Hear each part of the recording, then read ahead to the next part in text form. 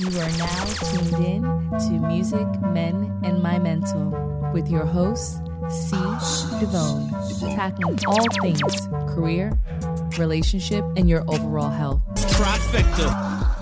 Let's get to it. Let's start the show. Hello, and thank you for tuning in to Music, Men, and My Mental, where we discuss all things in your career, relationship, and overall health. I am C. Devone. Excited to be here another day. I'm so excited. I've been singing all day, even though the universe was trying to take me out. I'm telling you, I woke up in good spirits, mind feeling good, but then woke up to some emails and all types of nonsense. But that's okay. Got it back together. So, homework time. Last week, I was trying to share some homework, and it was about what does good health look like? What is that to you? Mental health, physical health? I don't know, but what does that look like? Does it have colors? Does it mean that you are, have more muscle? Does it mean that you are thicker? Does it mean that you, whatever that means to you, what does your mental health look like? Are you happier all the time? Or are you a little bit, you can tone it down a bit, or just awareness? So this week, I'm saying, let's have real conversation. Let's have a conversation with just one person, one meaningful conversation. When you ask someone, how's your day? And they say, okay, yeah, thank you. No, make it a point, one person, whether it's a mother, dog, cat, child, to really ask them how their day is and make it meaningful. Make it mean something. Ask them how their spirits are. Because that's when you get real deep into it. Because you can say, how you doing? But then you say, how's your spirit? How's your, what's going on with you? You feeling good? Oh, I'm feeling great. Okay. Then ask that one more time. Just to get it. Okay. Is it, okay. Because some people, you don't want to be pushy. Because my Sagittarius self, I love to be all in everybody's face. However, let's do that. Let's just have that homework. So let's go into my guest today. Her name is Deshonda Brown. I'm going to have her introduce herself. She does a lot of great things, but also she has a big focus on mental health and mental health advocacy. So I'm just so tongue twisted today, but whatever. So I'm going to have you introduce yourself because I don't want to mess it up. No problem. Well, hello, fellow Sagittarius. Hi. December or November? December. Okay, I'm November. It's okay. But you know what? We're all in this together. Right. You're my fellow Sagittarii. It's okay. You're still there. Right. So I am, like I said, I kind of do a lot. I am only 23 years of age. I don't like saying 23 years old because it's still young.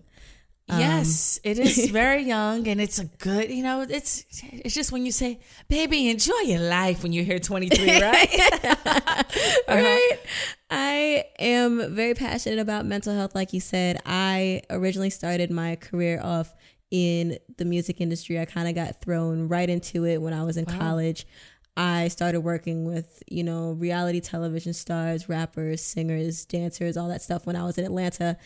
And once I graduated college and I really started working in the music industry, something told me, and I was like, myself said, I was like, I don't really want to do this anymore because I know that I have a larger calling. And not to say that I can't do a lot with music, but, I don't feel like Shawn Mendes or Demi Lovato hitting the Hot 100 is really going to help my people out. So I had a calling for mental health after an organization called Silence the Shame by Shanti Das came to Universal Music Group to do a panel discussion about mental health in the music industry. And Shanti was so brave. And I had the pleasure of meeting her at this event. And probably 2 or 3 days before the event, her sister had passed away. Oh my. Okay. Yeah, it was super, super, super hard to see her fight tears, but still welcome questions, welcome hugs, welcome all this, energy and all these people around her, but still have the same brave face to be like, I want to tell my story. And something clicked in me to say, you know what, Shonda, that's what you need to do too. Because it takes a lot to grieve, to heal, to speak, to be around all these people, and to still be able to have the courage to tell your story and listen to other people's too. And I have a passion for storytelling. I have a passion for people. I have a passion for talking. I have a passion for listening. So what better way to incorporate that than with mental health, especially since I suffer from a mental illness, depression, and anxiety. So if I know that I could use a platform that I'm currently growing to go on Instagram stories and, you know, post cute pictures or post, you know, me lip syncing the same song for like 30 times over. I could use that platform to speak on suicide prevention, PTSD, sexual assault, rape. And I know that the same people who are rocking with me will listen. I like how you said the same people who are rocking with me will listen, because it's sometimes it's just so unfortunate that, you know, like the Shawn Mendes hitting the Hot 100, you know, gets the attention and it gets the likes. And you have something that's it's serious and it's heavy, and most of the times people don't want to hear about it or listen to it unless it affects them directly. Exactly.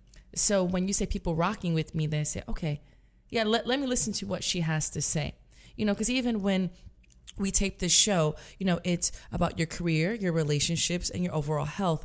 And I always, with health, go into the mental, because your mind, if your mind is gone, your body's a waste half the time. You know what I mean? Exactly. And I like to tell people that, because people oftentimes tend to forget that the brain is also an organ, just like any other part of the body. I remember just last week, I want to say last week, for Suicide Prevention Awareness Week, I dropped an op-ed on this website called We Are Dopeism. And my article was about physical therapy versus, you know, psychological and mental therapy. I also have scoliosis, meaning, for anybody who doesn't know, like my back has like an unbalanced curvature in it. So instead of having like a straight line, it kind of like does a little dip in it or whatever. And the way that I explained it in my op-ed is, if I know that something's wrong with my back, I'm going to go to the chiropractor. I'm going to go to physical therapy. I'm going to do everything that I can to make sure that my physical is good.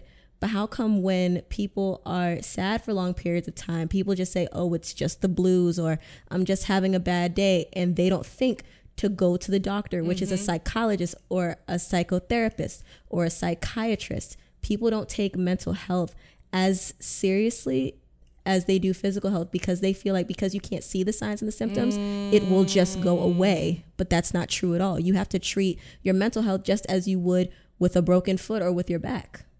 I love it. I love it. And 23, speaking of powerful words around here. Yes, to Thank that. you. I love that. So with Mental Hop, you're working with them, or is Yes. Silence the Shame and Mental Hop? Tell me about that, the differences and what you do with that. So it's funny, because I actually met Dr. Randy S., who is the head of Mental Hop, at the Silence the Shame Foundation event at UMG. So with Silence the Shame, I was first introduced to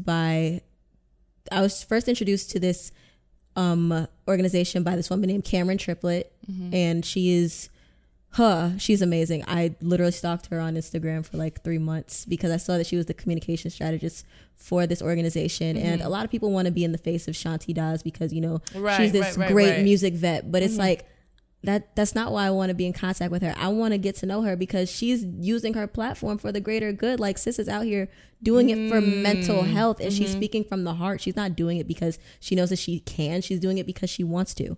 So I contacted Cameron, and her and I had been in like email communication, and one day we got on the phone, and she and I talked for, I want to say 3 hours, just talking about mental health, depression, our own experience with suicide. And from then she asked me to assist with the event at Silence the Shame, which I found out the day before was at my job at Universal Music Group. I was like, wow, that's a really small world. So at the event, there were a few people on the panel. It was Shanti, it was Charlemagne the God, it was two music managers, one who worked at Atlantic and one who worked at Def Jam, and there were 2 psychologists. But I was really in tune with Dr. Randy S., who is the head of Mental Hop, because he talked about how he wants to bring the education to young kids who don't know about mental health, because the ages of 13 through like 18 are the most prime age where kids are the most impressionable. So he wanted to bring the education of mental health and psychology to underserved and underprivileged communities to these kids so that they can have a better opportunity and a better chance at life. So from there, he allowed me to go to a school in Newark, New Jersey, ironically, the day after I had been let go at my job at Universal Music Group. Oh, wow. Yeah. Mm-hmm. And from there, I remember just sitting on this bench, and there were like, I want to say a good 20 kids. Mm-hmm. And I sat in front of these kids and I told them I had just lost my job, but I was no more thrilled than to be there that day talking to them. Because I felt like for the first time, I had actually been doing what I wanted to do, sitting, talking about my experiences, answering all these kids' questions, because a lot of them didn't know the words psychosis. A lot of people didn't know what depression meant. A lot of people didn't know how to readily identify anxiety because they thought it was just normal and nerves. But I felt like I was actually giving back to kids that are at an age where I wish I knew all this information and I can help them.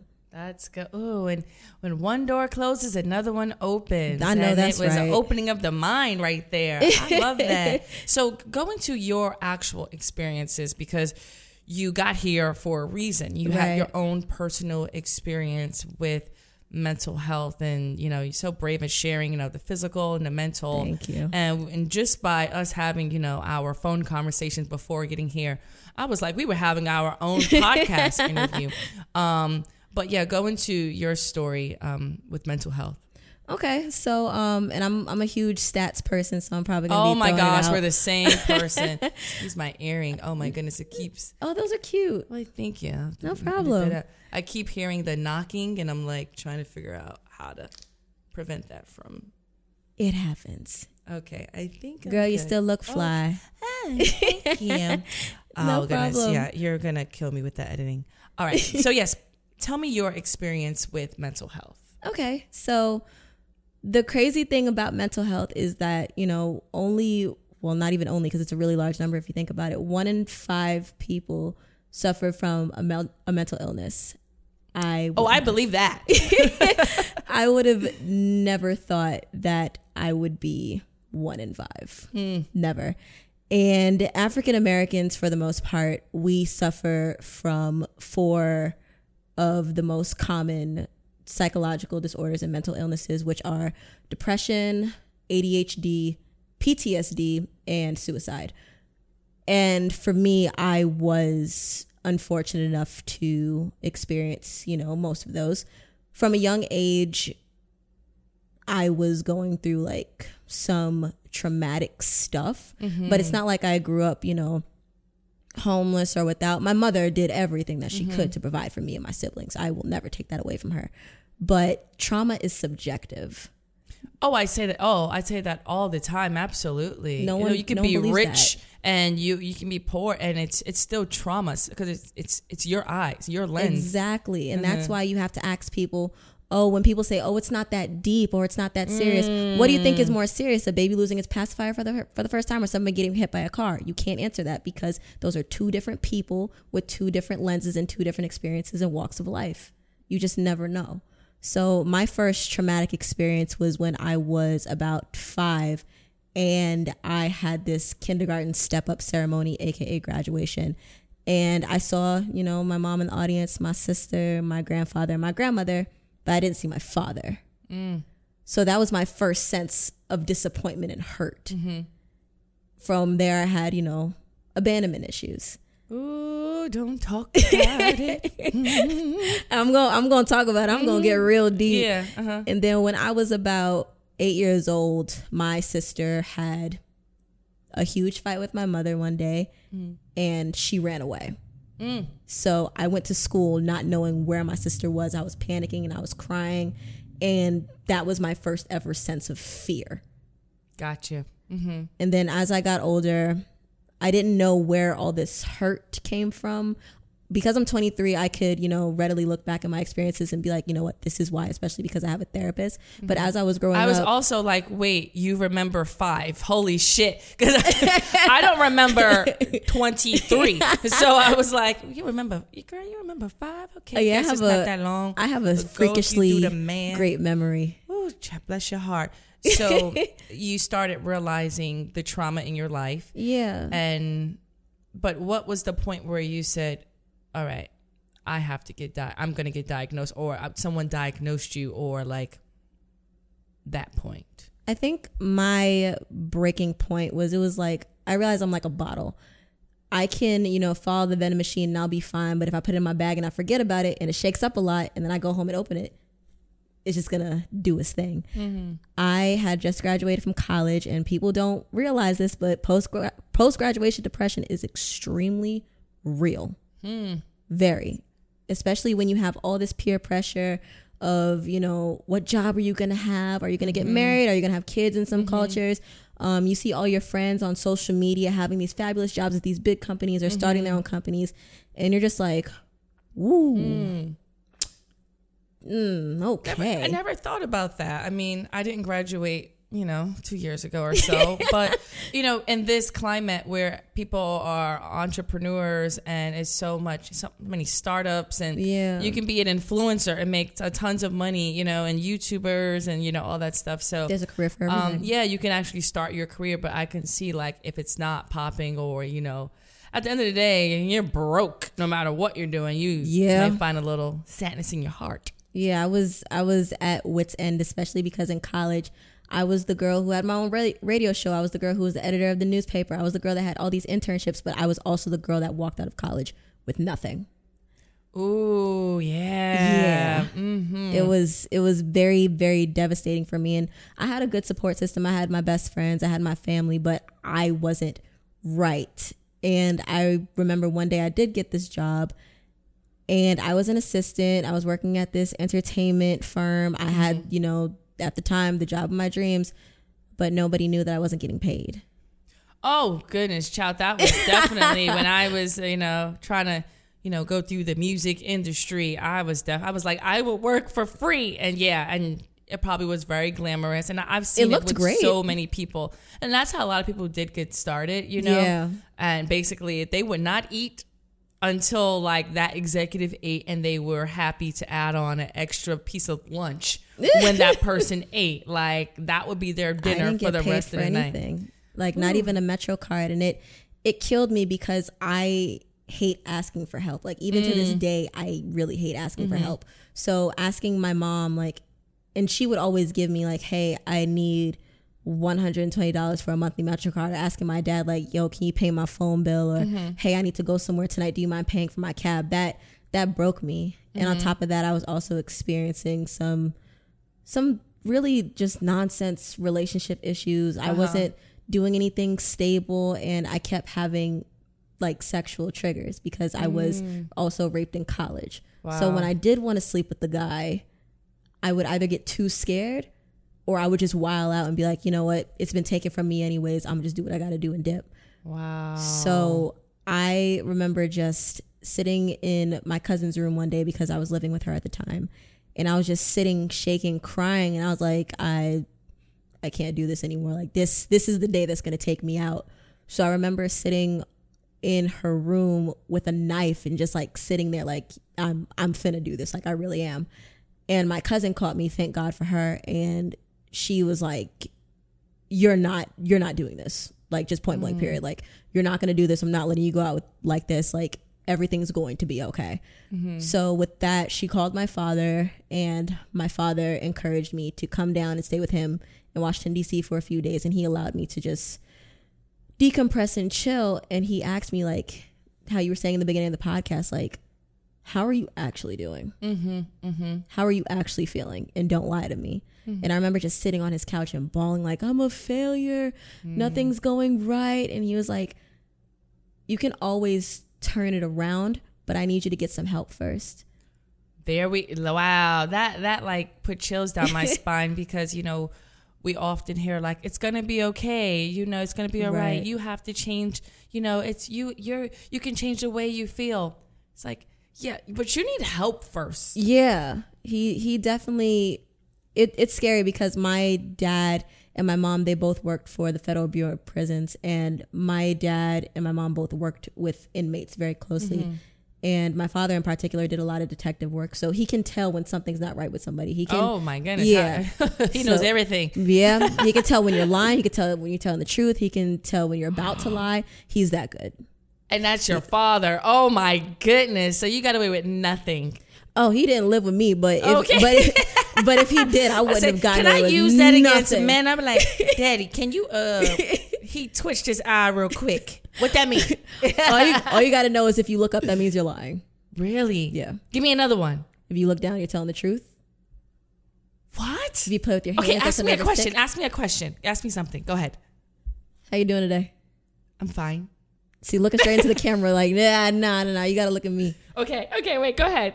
How you feeling today? Fine.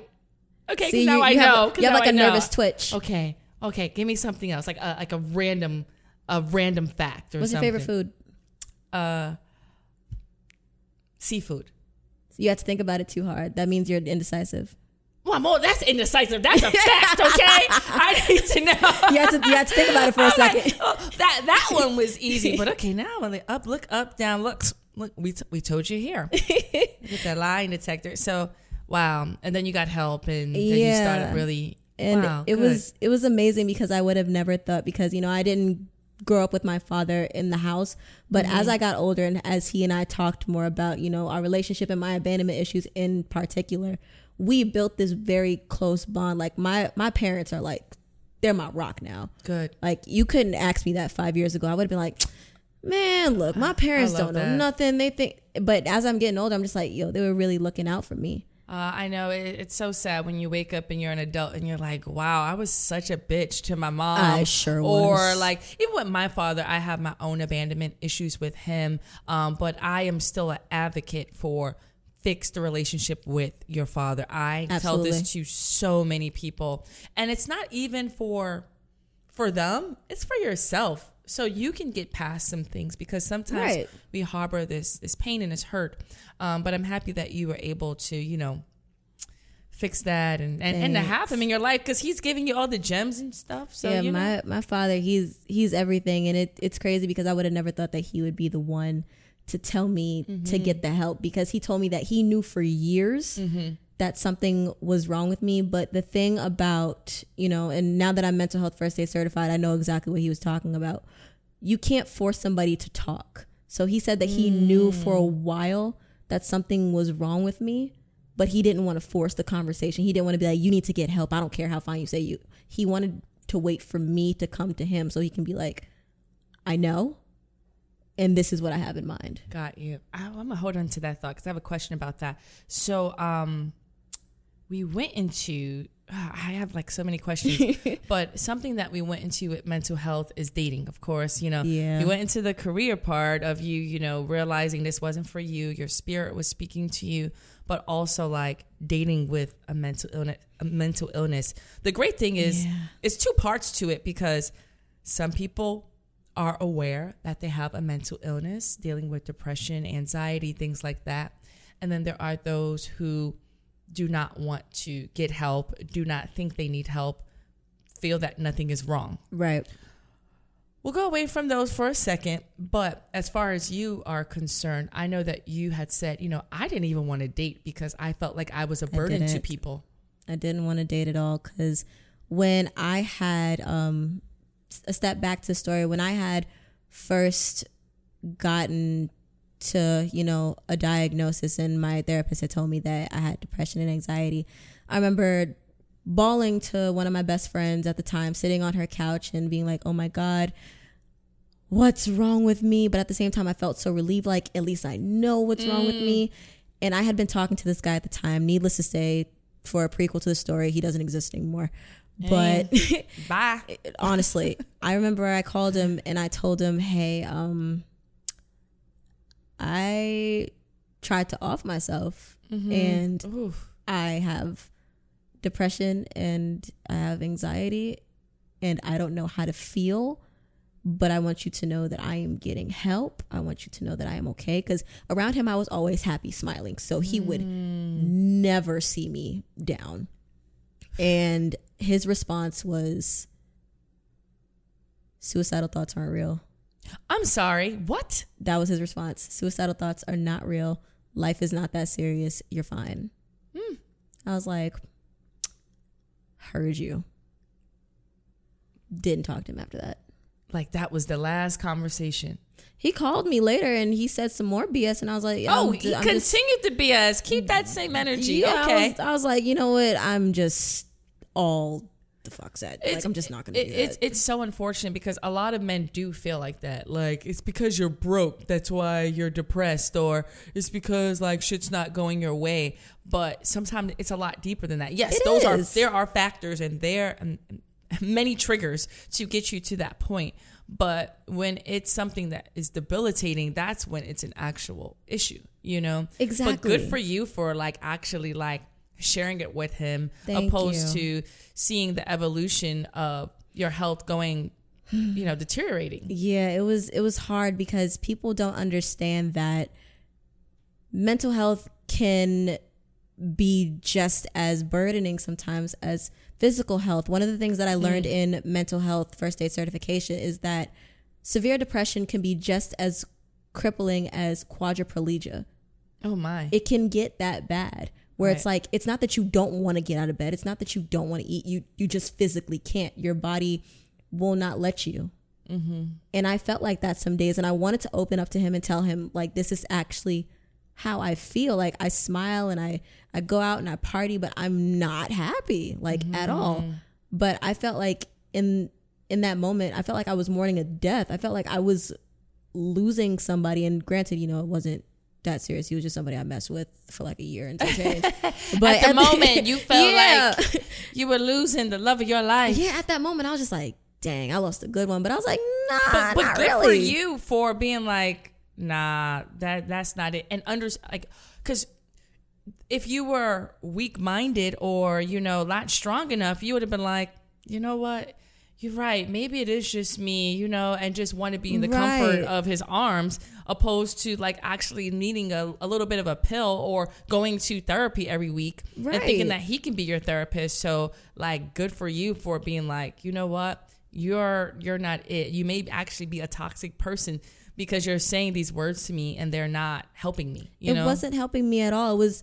It was very disappointing. I'm disappointed. For lack of better terms, it was very disappointing because I thought that, and not only was he a guy that I was messing with at the time, but he and I had a very solid friendship. We were really good friends. So it felt like I not only lost a romantic partner, but I felt like I lost a really good friend. And it hurts when it feels like a friend is dismissing your feelings or saying, you know, what you have is not that serious, because you wouldn't tell somebody who has cancer it's not serious.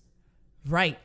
So you don't tell that to somebody with depression or anxiety or ADHD or psychosis. You don't say that at all, because all illnesses and diagnoses are as serious as anything else. I love that. Thank you for like that, sharing that story.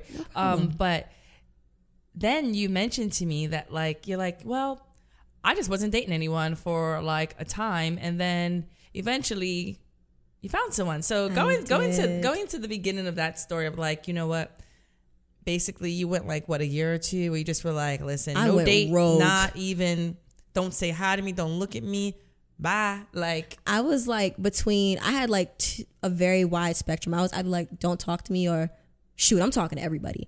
Like I was doing everything. I had a hot girl summer, I had a cold girl winter. I did everything in between. And then one day I was like, yeah, I'm just not going to date anymore. And when I was quitting one of my old jobs, my cousin and I had gone out to dinner because she was starting a new job and I was just going to do my business full time. So she had still been at my old job at the time. Her and a couple of my friends wanted to just go out to the bar, go out, have drinks and have fun. And when we came back to the office, I saw this guy sitting at a desk that was across from my old one. And I kept looking at him. I was like, wow, he's really attractive. He is very attractive.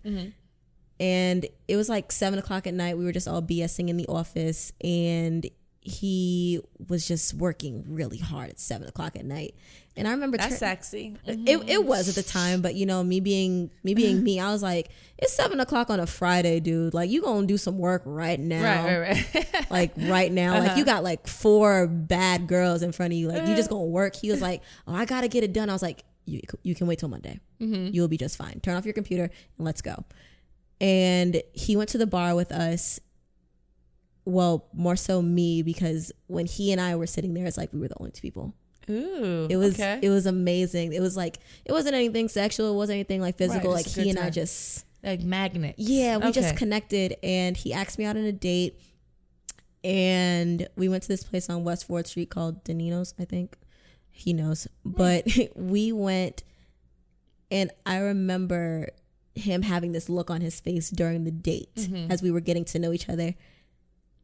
And he told me that he had something to tell me that was kind of like a boner killer. And this was on the first date? This was on the first date. Okay. The very first date, which was 2 days after we had met. So I was like, nothing you can say can be worse than anything I've ever done or ever seen or ever experienced. So just shoot. And he told me that he had epilepsy. So I had heard what epilepsy was a few times, but I never exactly knew what it was. So he told me that he has seizures. He's on like two or three different medications that he has to take every day. And he understood if I didn't want to see him anymore. And I was like, I tried to off myself and I have depression. You're not, like, trust me, you're fine. You're not your illness. You're not your diagnosis. You're a person with a good heart.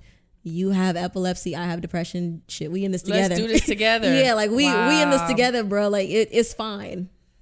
I love that story. It's just, I mean, because I did not know when he said it or when you said it. And I like that, you know, you guys just like, listen, if you don't want to, we're having a good time. If you don't want to see me, let me just get that out the way. You know, right. I'm not going to reel you in, or, I mean, when is the best time to share something like that? Did you think that time was the best time, or you wouldn't even have cared if he waited to, you know, months later? I feel like there's no timestamp on when you should tell somebody that you have an illness or you have a disorder, because that's your story to tell, and you choose to tell it when you want to. So I am very grateful that he told me on the first date, because A, it means that he's comfortable with me. B, he trusts me, and C, he's opening up that door to say you can trust me with anything as well. I like that. I would have honestly probably never told him. Right. I probably would have never told him until it was like too late, and he said he didn't want me to wait until he had a seizure on the floor somewhere and I didn't know what to do. So on that first date, what we did for like another 20 minutes was we talked about how to properly handle a situation. He said, oh, if I ever have a seizure, you know, turn me on my side, call 911. And I told him, if I ever have a panic attack, just sit me down, just space me out, just try to calm me down, don't touch me. So we had that conversation right then and there. Look at that. Love connection, diagnosis, everything. He became my best friend after that, because no one's opened up to me that quickly. And not only was it just really reassuring, it was very sexy. Like, a man is giving me everything he has to offer and saying, this is who I am, this is what I have, what do you want to do? Have you had an experience where you told someone, like, you know, after, besides that guy that, you know, you were already dating and you kind of, you know, discussed it with him? Like, have you had an experience where you were dating someone and you did the same thing, or you kind of just were like, I'm going to keep it under wraps? I kept it to myself and I kept it under wraps. The only guys in my life who knew that I was suffering from depression and anxiety were my father and 2 of my best guy friends. No other guy knew, because I didn't want to burden them. I didn't want to feel like I was a responsibility. I didn't want to feel like I'm like a plant you have to take care of. Like, I'm a person. So yeah, so this goes into my next question / topic. I was talking to a listener and talking about the topic, and they had disclosed that, you know, they had dated someone who had a mental illness, but they did not. They met them, everything was great. the person didn't disclose it. Also, they had no awareness, and then saw the evolution of it. And, like, hey, things are looking a little bit different. He described it as the person was a little dark. Yeah. And then eventually it turned into like having full on, moments and disputes and arguments and, just physically getting abused almost for no reason. Like there was no actual logic behind a lot of the things.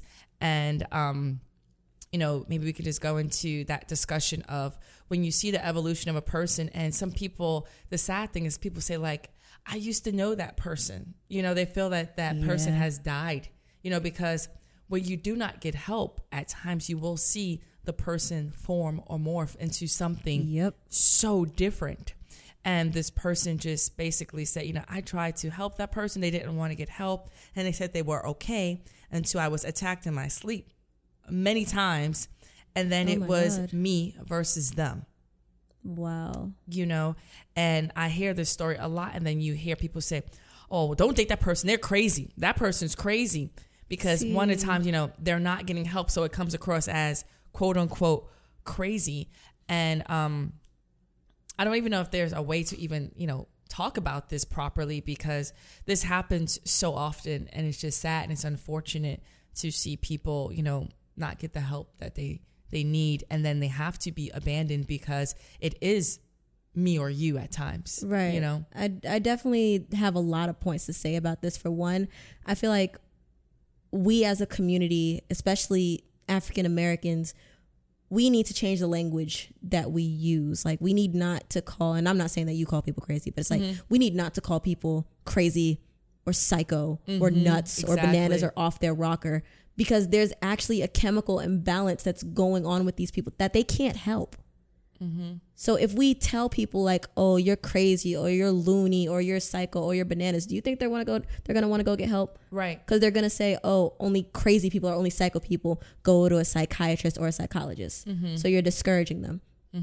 2, if you know that that person is becoming somebody different and you do care about them, it's not saying that you have to date them, but it is important that you still can remain some type of an anchor or some type of stability in that person's life.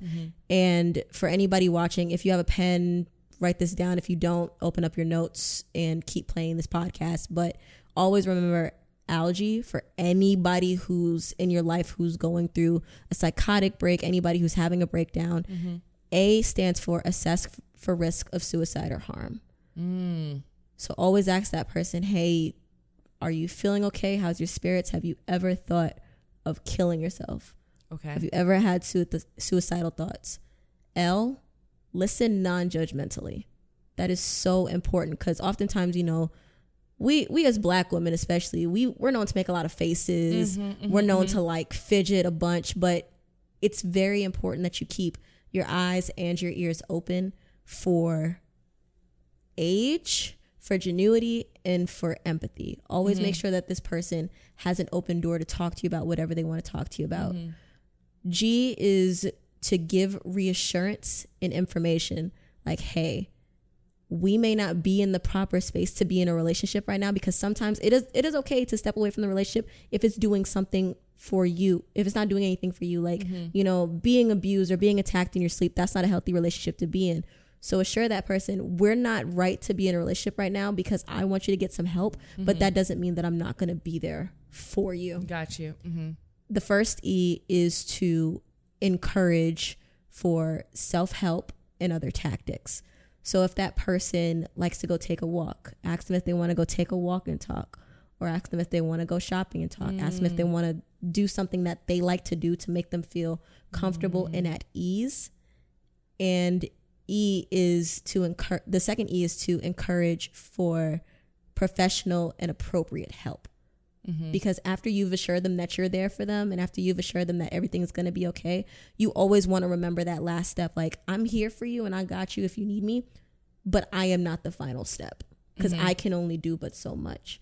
So to that caller and that listener that you had, it's okay to step away from the relationship, but if you can remember that that person is still a person that's hurting, and that you can be there for them in the best ways that you can, and also encourage the professional help, because you can't be the final step. It's kind of like, I grew up in a very conservative Christian household, and, you know, we always say, pray on it, drink some tea, go to sleep, some tussin, some tussin. But we don't realize that faith and spirituality is definitely an anchor, and it can be used for the healing process, but it can't be used as a prevention method, and it can't be used as medicine. Spirituality and faith don't, like, God, I love you, but God knows that he's not going to do all the work. We got to meet him halfway. God will heal you, God will help you, but he will guide you to who on this earth can heal you. He's going to guide you to the psychiatrist. He's going to guide you to that psychologist, to the pharmacy, but only if you want the help. And that's sometimes our responsibility, to encourage others. Like, I can only help you as much as I can, because I'm not a psychologist. I'm not a psychotherapist. I'm not a holistic yoga teacher. I can't do all the things that I know that you need. So what I'm going to need you to do is get this help. Wow, that is good. And that works in platonic relationships, you know, family members, and sexual relationships. What I share briefly sometimes with people is, and why I have this platform is, my sister is highly bipolar, schizophrenic, and the stories that, you know, I won't go into too much detail, but I have seen just a person morph into something that they are no longer, you know, she's just no longer that person. Right. And just you saying those acronyms right there just really just touched me, because it just made me realize that I can do more. And even just listening to this person share this story about having to leave because it was them versus, you know, the other person, it's so real, because sometimes you feel that you are losing your sanity by dealing with other people who don't want the help, because nothing makes sense. You know, if I keep saying, oh, the sky is blue, and it's like, no, there's no sky. And you're like, okay, yeah, you know, sky is blue. No, there's no sky. Okay, you know, so when you said, like, you know, having a non-judgmental ear, you know, it just made me really just trigger like something within myself, and just for me to do personally more, and hopefully people who are listening will do the same, you know, because and hopefully just encouraging people to get the help. So actually you did some really great points, but I went on psychcentral.com, and it said like 5 facts for dating people who have mental illnesses, and you kind of like nailed all of them. I was like, okay, this is cool. I have the worst handwriting, but it's said, okay. It's not bad, it's just different. Absolutely. So I said, okay. And I have dated someone who was highly bipolar and did not want to get help. And a lot of these tools, they just, they resonated, because in my experience, every time we went out in public, you know, everything seemed fine, and then something would trigger something, and it would be this person literally causing a scene, you know. And I don't say that in a negative way, but it was in a way where we would be the center of attention. You know, we would be, everyone was looking at us. The music would kind of stop, and it would be, all right, stop, you know, so you're kidding, right? You're joking, until it wasn't funny anymore.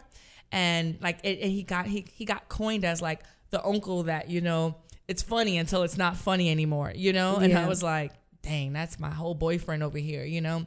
And I had to walk away, because I started acting out towards him, because I was like, you can get better. I know that you're in there. And I think these pointers are really good. So I'm going to see how you feel about them. So it says the first one is having an illness is not like the end. Like, it's not like, it doesn't mean that you can't have a relationship. I definitely agree with that. I feel like there are very healthy relationships, and not like, I'm not married or anything like that, but I can confidently say that my relationship with my current boyfriend is very healthy. Like, he has seizures and I have psychotic breaks and panic attacks, but we are completely healthy. I feel as long as you're very self-aware, and as long as you know who you are, and as long as you know where your health stands, where the other person's health stands, as long as you have that trust, that bond, and as long as you know that you guys are looking out for each other and not being like, oh, you have to get help or I'm leaving you, or, you know, you have to take your pills every day and start acting like very, very erratic, because that's not erratic, because that's not going to help. But just reassurance, like you said earlier, it's not bad, it's different. It's different, right? I like that. So 2 said communication, and you nailed it as soon as you were like, him and I said, you know what? This is my situation. This is yours. You had to open lines of communication. Yep. So it said, even if you decide to have one day a week where you actually check in with that person, Yep. Which was funny because this is before I even did the homework of checking in with the person. And it wasn't even to check on your mental health. It was just to have more meaningful conversations. Yeah. And then with that, you will build consciousness, mental, you know, see how their mental health is, etc. But yeah, communication just with both parties. It said that, and I was like, okay.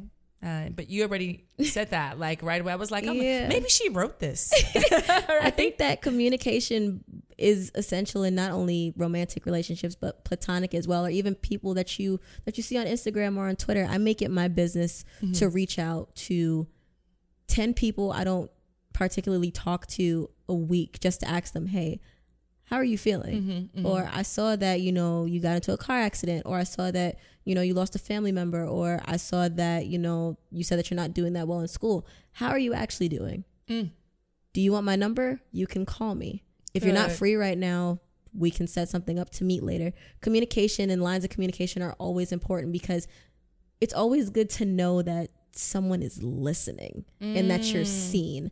It's always good to feel like, you know, when you get that text message from that friend you haven't heard from in like a month, and you're just like, yo, they're still thinking about me. That's amazing. Right. I want to be that person, especially for my partner, because, you know, if all works out, which I hope it does, you know, he and I may get married one day and we may have kids, and I want to be able to show my future kids that 2 people that come from 2 separate walks of life, and one who suffers from a neurological disorder and one who suffers from a mental illness, can very much so have a very healthy relationship as long as we're in tune with each other.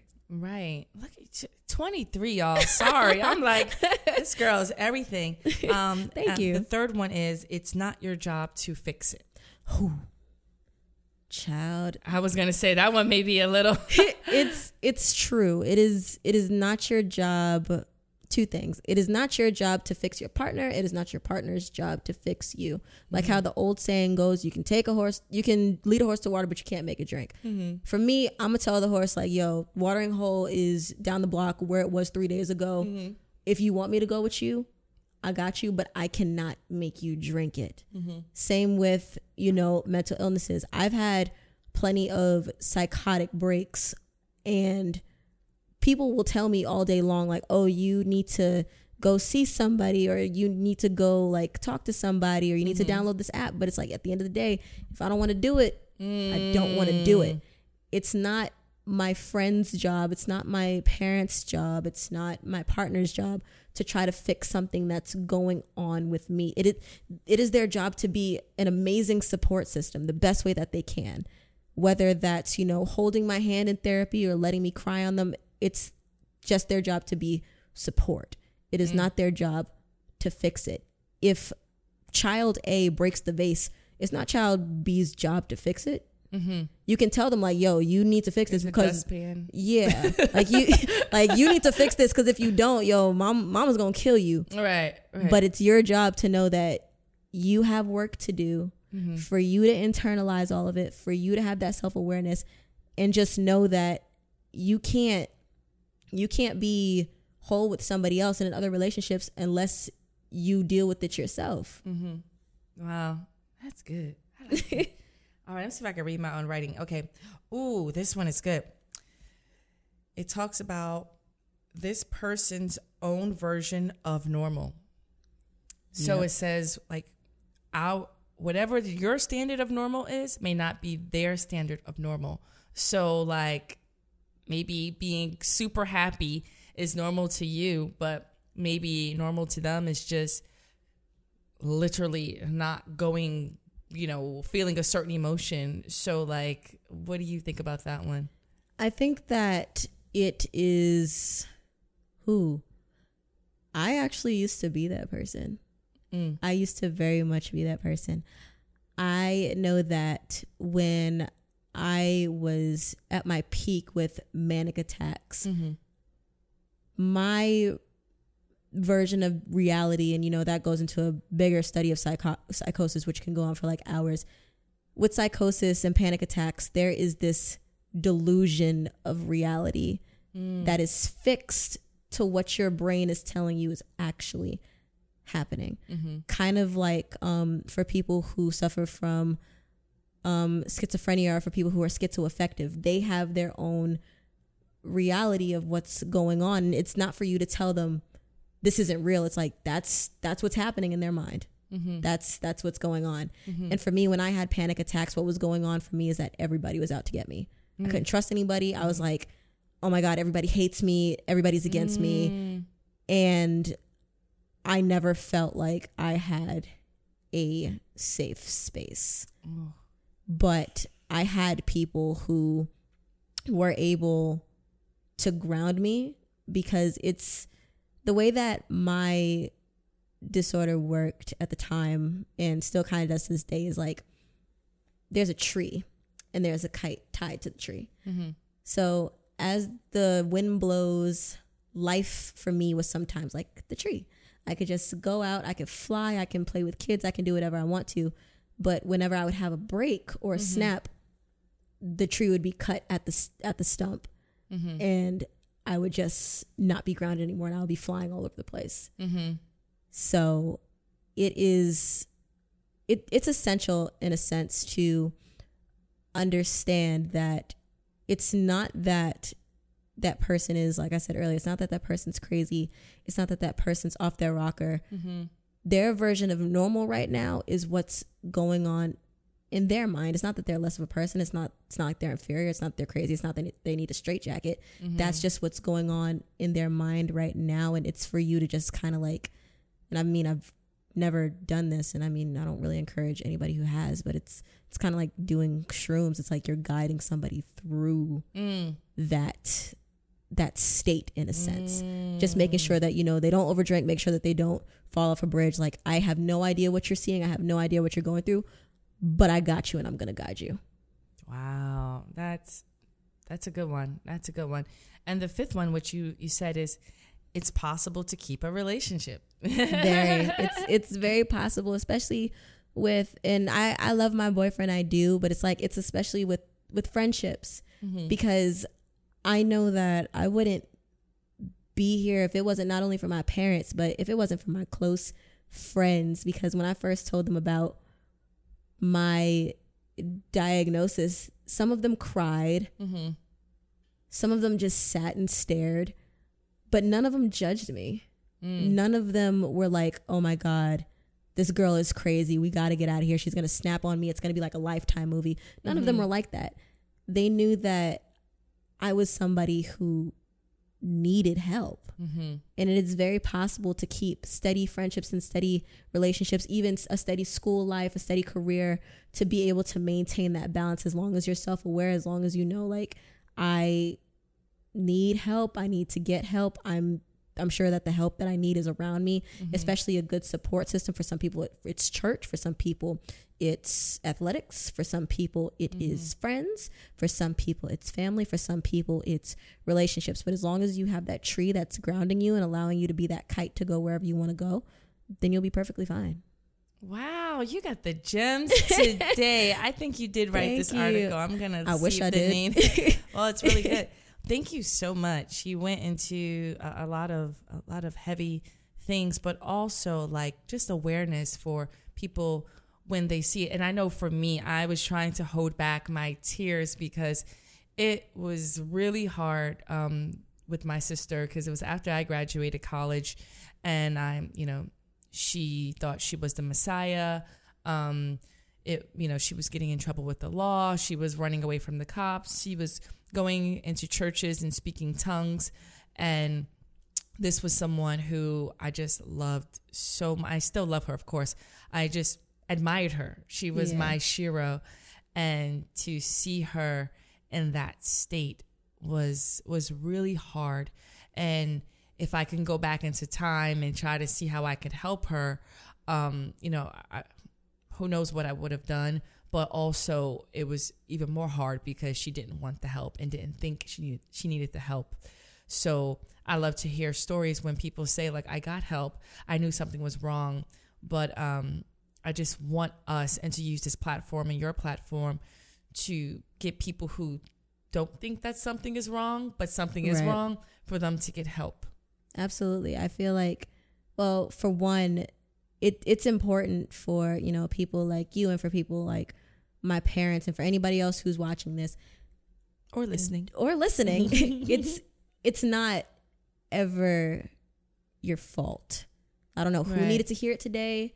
I don't know who needed to see it today, but it is not your fault. It's not. Mm-hmm. As long as you know that you did everything that you can in your power to be there for that person and guide them and support them and encourage self-help and encourage that professional help, you did what you had to do. Mm-hmm. And I know that for my parents and for my friends, it was probably scary because my parents didn't know what was wrong with me until it was too late. I almost didn't know what was wrong with me until it was too late. The critical points, which, I think I discussed it. I'm going to definitely talk about that on the show next time. So, yeah. Thank you. No problem. Thank you so much. I am so honored to have you here. I'm honored to be here. When you turn 30, goodness gracious, she's going to have... And just real quick, I mean, we can tell people about where to find you, but you said you were certified in mental health and first aid. What does that mean? Yes. So to be a mental health first aid certifier? Sure. Mental health first aider. There you go. So... New York City, for anybody who doesn't know this, I'm not sure if you know this either, but they have this program called Thrive NYC. Okay. So thrive.nyc, and you can sign up for an 8-hour class either on the weekends, or you can do 2 4-hour classes during the weekday, and it gives you a breakdown of all the psychological illnesses and mental illnesses, how to deal with somebody who's going through a psychotic break, somebody who's having a panic attack, all the statistics, which is where I know a lot of stuff from. And at the end of the course, you're a certified mental health first aider. So if you see somebody who's, about to jump off the train tracks, or somebody who's about to, go into a panic shock, you are now certified to be able to deal with that person. You're not going to be the person that's negotiating the person that's, about to jump off the bridge. Like in the movies. Yeah, no, you're not going to be that person. But you can be the person where it's like, if you see them on the street and you notice that they're like twitching, or you notice that they're like having some type of panic attack, you are certified and able to help that person. But always know that you are not the final step. Always call a plainclothes officer, because we don't do officers. We just don't. But thrive.nyc. Wow. Do that. It's amazing. It's free. Oh goodness. I'm gonna get my I need to, because one of the topics we talked about is seasonal depression. And I said, with seasonal depression, you have to find an activity, and one is another one to have an activity, and second was to have a goal. And that would be a goal for I will add that to my goals on top of the myriad of other shit I need to handle that tried to take me out today, Lord. Amen. But you know what? God is good. So where can we find you on Instagram, Twitters, and all those social medias? It's funny because Instagram is probably the only thing I have besides Facebook. Hey, listen, you're 23. You're supposed to only have whatever's popping.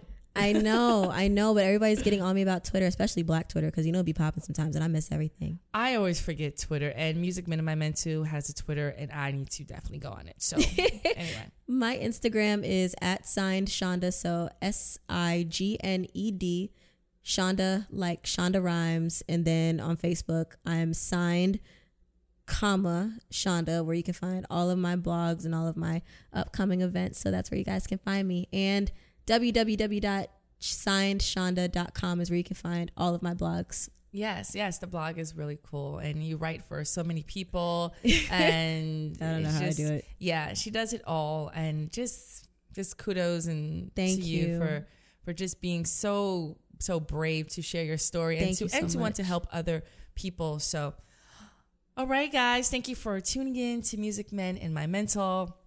I'm C. Devone. Thank you, Deshonda Brown, for being on the show. And make sure you like, subscribe, YouTube, Instagram, Twitters. I'm going to get on Twitter again at Music Men and My Mental. And have a great day. Make sure that we are balancing this career, relationships, and overall health. Bye. Bye.